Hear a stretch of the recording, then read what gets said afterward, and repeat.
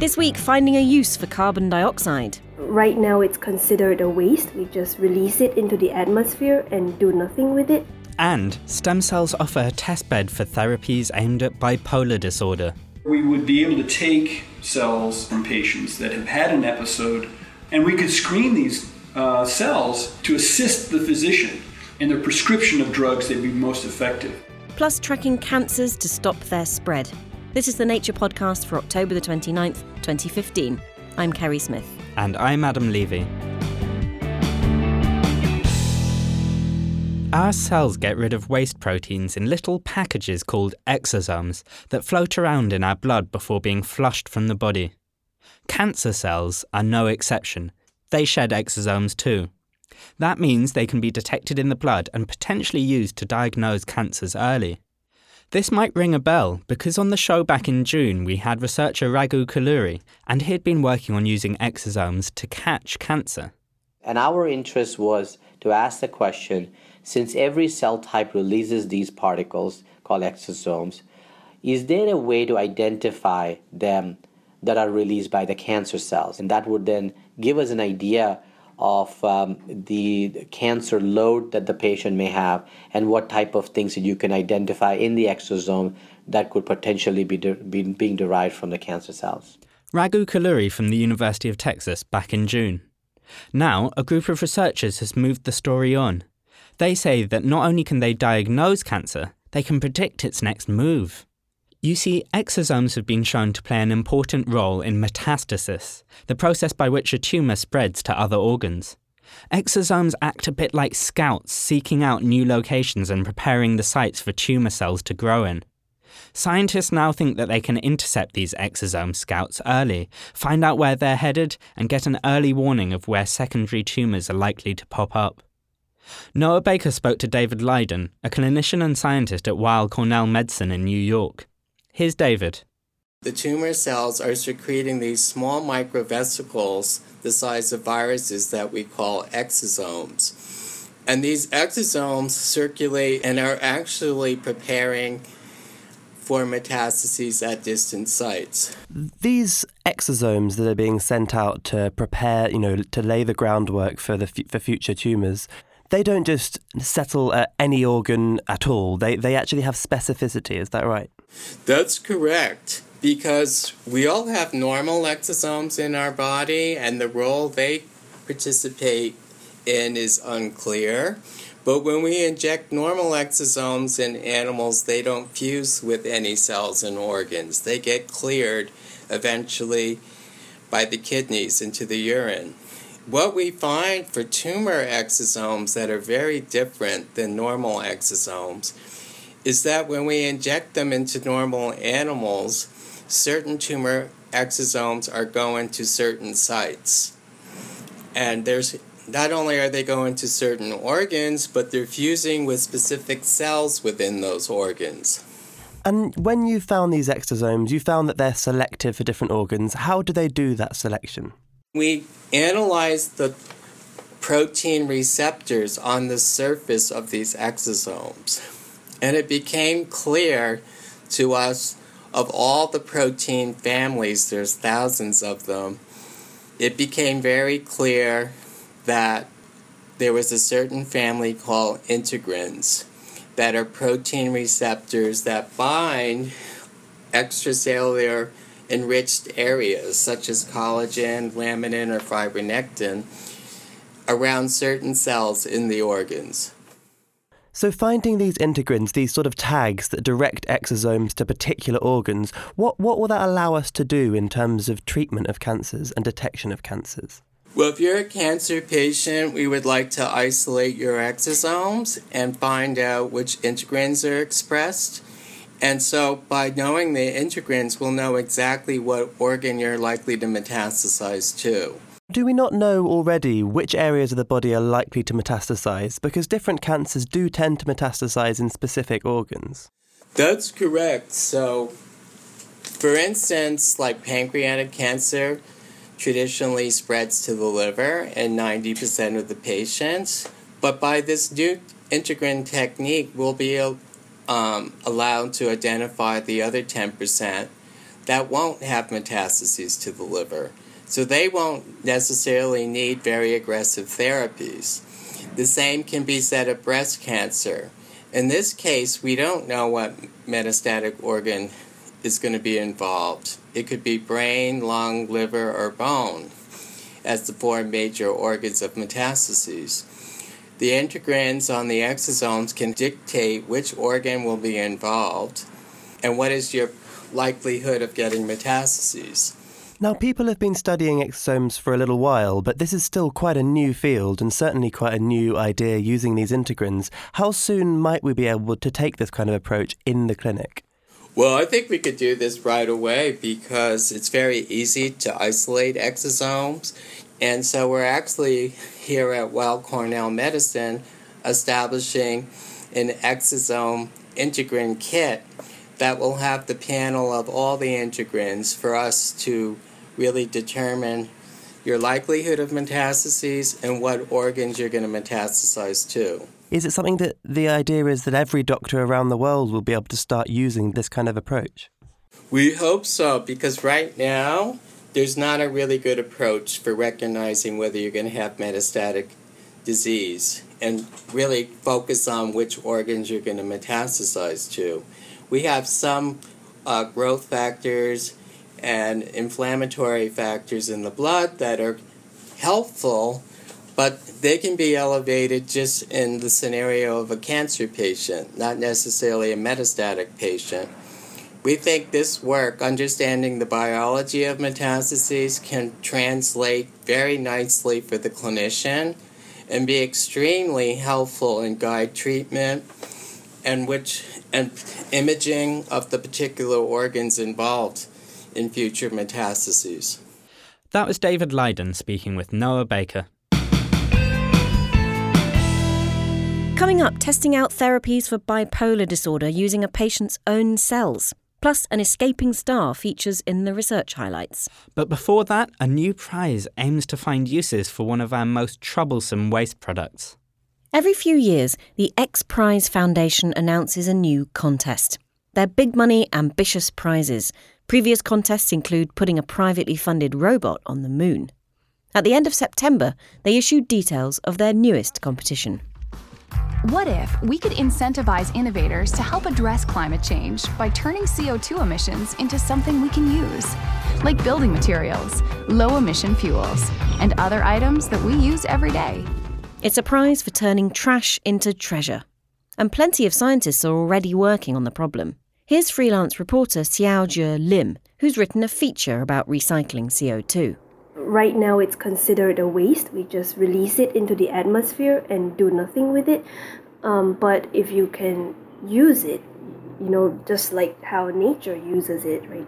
Trees take CO2 and turn them into sugars, and they make biomass, and people can do the same thing by making plastics out of carbon dioxide or other materials. Carbon is a key ingredient in lots of useful materials. For example, plastics to make furniture or more heavy-duty materials for building. One of the easiest ways to use carbon dioxide is to just turn it into calcium carbonate. It's the main ingredient in limestone, and one company that's doing that is Calera, and they're trying to make calcium carbonate out of carbon dioxide and then use the calcium carbonate to make a cement-based board that can be used for construction. But even better, why not use the byproduct of a fuel to make more fuel? That's the dream, says Peter Styring, who works on carbon utilisation at Sheffield University in the UK. The advantages of making fuels from CO2 is that you're not using any more fossil carbon. So you're taking the carbon dioxide from the atmosphere or directly from a flue gas stack, you're reducing it using hydrogen, and then you're making it into a new fuel. The CO2 from the fuel will get emitted back into the atmosphere. But if you can keep capturing it, then you're setting up a carbon cycle. It kind of sounds like perpetual motion. Just keep cycling the carbon and producing more fuel with no new emissions. But, says Xiaojie Lim, there's a catch. The valuable molecules tend to be hydrocarbons, so they contain carbon and hydrogen. So somehow we need to get the hydrogen back onto the carbon, right? The problem is the cheap hydrogen right now comes from fossil fuels. It's so hard to escape those fossil fuels. To steer clear of them, Peter Styring and his colleagues are using renewable energy to power their reactions. But to scale up, they'll need to wait for that industry to develop. They're playing the long game. But maybe that will give them time to solve another surprising problem with plentiful carbon dioxide. Supply of CO2 will be an issue because, first of all, you have to capture it. And there aren't that many capture facilities operational at the moment, certainly not at any big scale. This stuff that's everywhere, it's very evasive. Let's assume we could catch and process enough CO2 to make this an industry. How much of our carbon dioxide emissions could it help take care of? No, that's a really tricky question. I mean, we took a first estimate at this, and you're talking at maybe 10% of the CO2 that we need to eliminate from the atmosphere by using carbon dioxide utilization.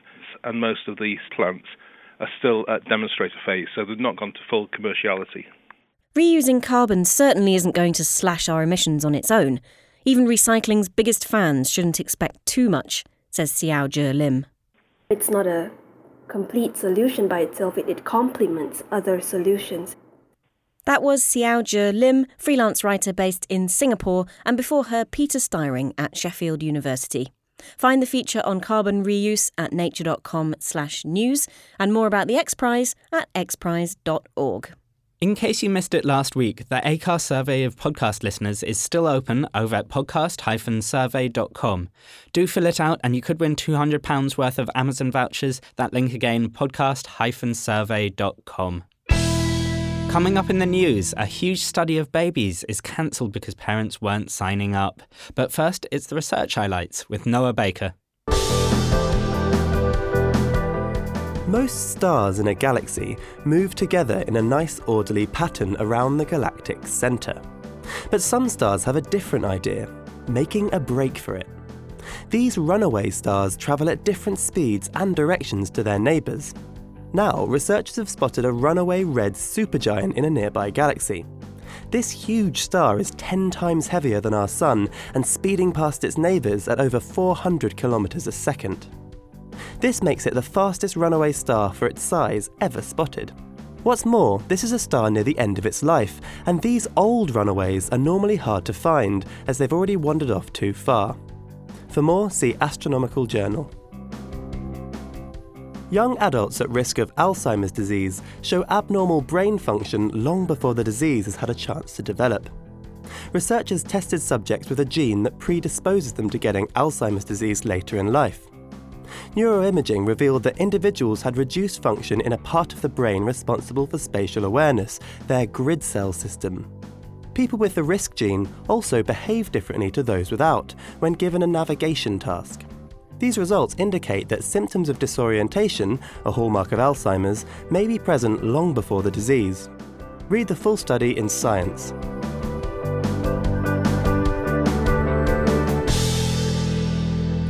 Living with bipolar disorder can be incredibly challenging. The disorder involves episodes of depression and mania, and without treatment, 1 in 7 patients commit suicide. But finding drugs for bipolar disorder, and mental disorders in general, is extremely difficult.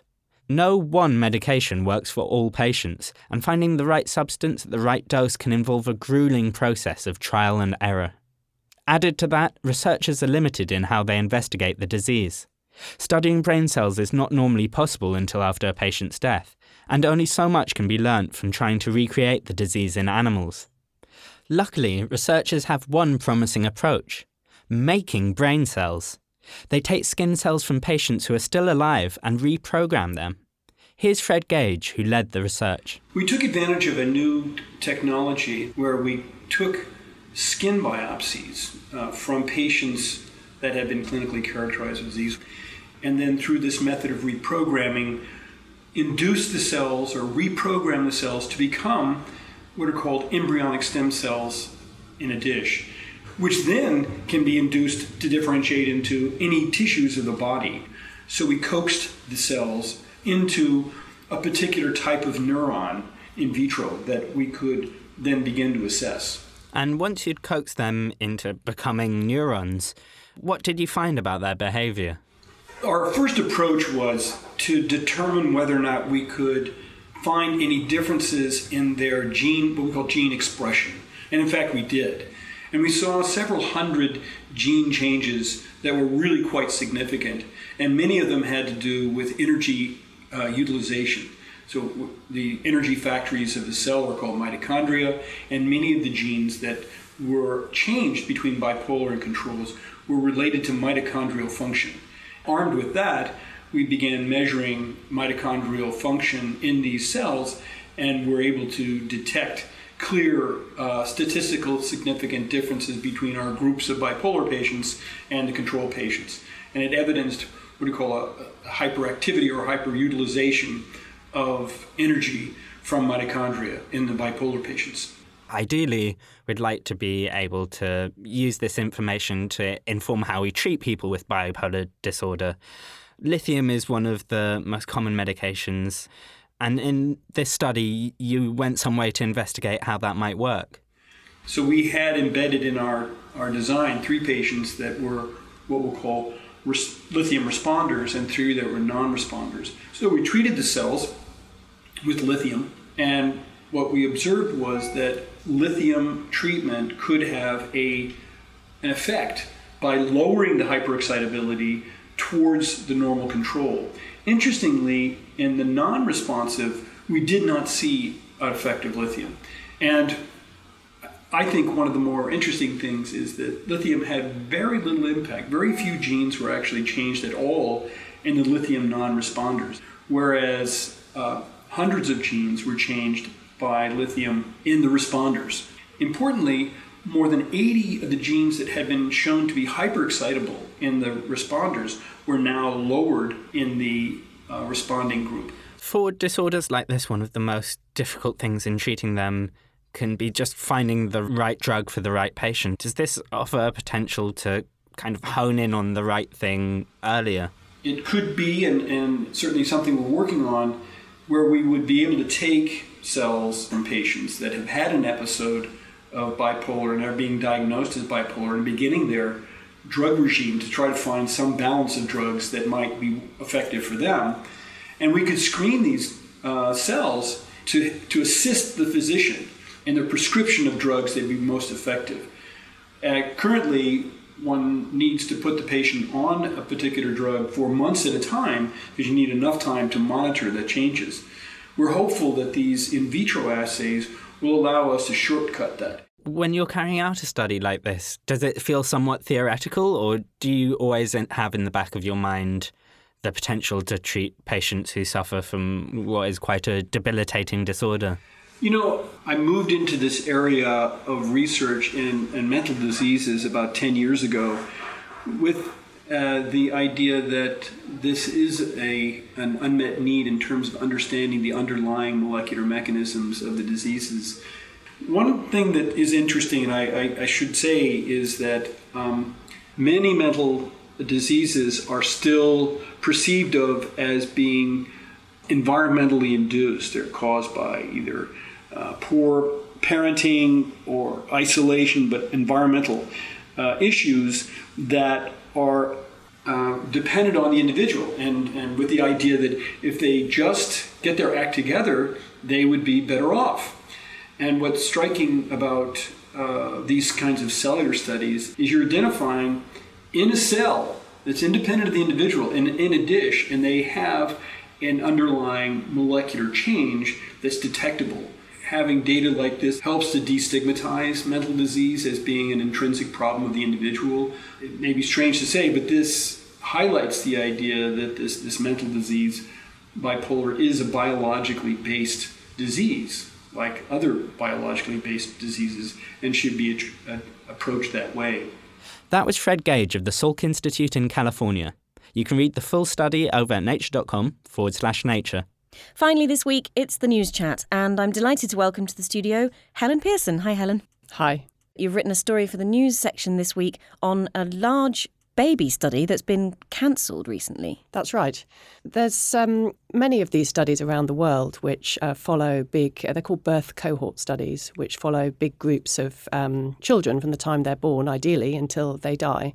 And they're of interest to many scientists, so social scientists and also medical researchers who use them in order to try and make associations between factors which happen early in our lives, like what our mothers ate during pregnancy and what kind of socioeconomic circumstances we were born into, with things which happen later on. The one that was planned in Britain was going to be one of the biggest and most ambitious. The plans were to follow about 80,000 babies being born this year and in following years, and hopefully follow them for the rest of their lives. And unfortunately, just last week it was announced that this study would not go ahead, even though it was only 8 months into its recruitment period. That is a lot of babies to recruit, admittedly. I mean, is that one of the problems? They were too ambitious? Well, I think scientists are still digesting the news, actually. And there's a little bit of contention about whether this study was ended prematurely. So some of the scientists who were running it feel that perhaps they didn't have a chance to actually get their recruitment up and running and really work out the difficulties in getting modern women to enrol in a study like this.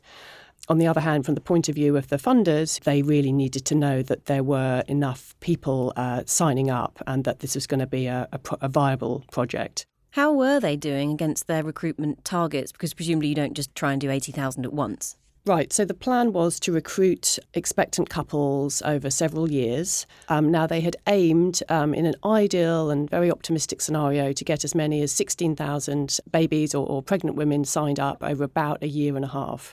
And in the first 6 months, 5 to 6 months, they'd only got 249.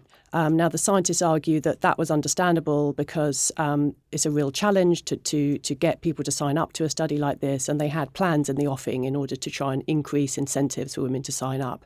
But the funders clearly felt that they weren't willing to take the risk. One of the things which is quite interesting about the cancellation of this British study is that it follows hard on the heels of the cancellation of a major American study called the National Children's Study, which also wanted to recruit and follow about 100,000 children until they were 21. So that was cancelled at the end of last year. What have scientists lost now that this study, the LIFE study, won't go ahead? I mean, what was it doing that's different to previous efforts to do these kinds of giant cohort studies? So this particular study really wanted to explore the influences on a person's health and circumstances that happened very early in life. So they had a real focus on exploring pregnancy, and also they were going to see children when they were 6 months old and 12 months old, because there's a real feeling now that what happens in these early times of development can have a really profound impact on how our lives play out. They wanted to be very inclusive, and they want to be representative of the British population by bringing in people from all ethnic minorities, from all types of socioeconomic circumstances, including disadvantaged backgrounds. And so they argue now that one of the reasons that perhaps they were unable to recruit as quickly as they might have liked was they were targeting populations which can be difficult to encourage into studies such as this. Do you think there'll be efforts to revamp a similar study and relaunch? There are birth cohort studies already all over the world. There's a huge one in Norway of over 100,000 children. I think the question that scientists are thinking about now is, based on these two mega ambitious, high-profile efforts going down, whether they need to rethink the way these things are done. For example, one way to do them successfully is to focus your recruitment in a specific geographic area where you can really get the local population on board. Or another way to do it, which some cohorts already are, is to use all the sort of vast databases which are already out there of information. So, for example, many countries already have registries of health information, earnings, employment, things like that. You've been looking into these types of studies in some depth for a book that's coming out early next year. That's right. Have you got a favourite cohort study? I have not surveyed all the cohort studies around the world, so my focus is very much on quite a famous series called the British birth cohorts, of which this one was going to be the most recent in the series. Do you have the impression, having looked into studies like this over quite a wide sweep of history, really, that it's just harder for these scientists today to recruit than it has been in the past? I think that's definitely the case. And actually, you can see that if you look back historically. In the early days of some of these studies, women just signed up because they felt it was their duty and they would do their bit for the country. Certainly that was the case after the war. And now they find that recruitment rates in many cohorts and population surveys tend to be lower. And of course, we can kind of understand that because we're all busy people and you're asking, pregnant women to give up several hours of their time to potentially travel to a clinic, to give their time, to give their samples. And people are perhaps have a different attitude to engaging in this type of research than they once did. If they weren't offering Amazon vouchers, then nobody's interested. Well, actually, they were. One of the plans was they either had started this or they were going to start it, was to offer a £20 shopping voucher as an incentive. But, is that enough to overcome people's inertia? I don't know. Helen, thank you for joining us. There's more on that story online, so head to nature.com/news or follow @NatureNews on Twitter. And just up on our YouTube channel, a film called Ultrasonic Levitation. That title tells you basically all you need to know. And no, they didn't yet levitate a human, sorry about that. But head to youtube.com/nature video channel for more. I'm Adam Levy. And I'm Kerry Smith.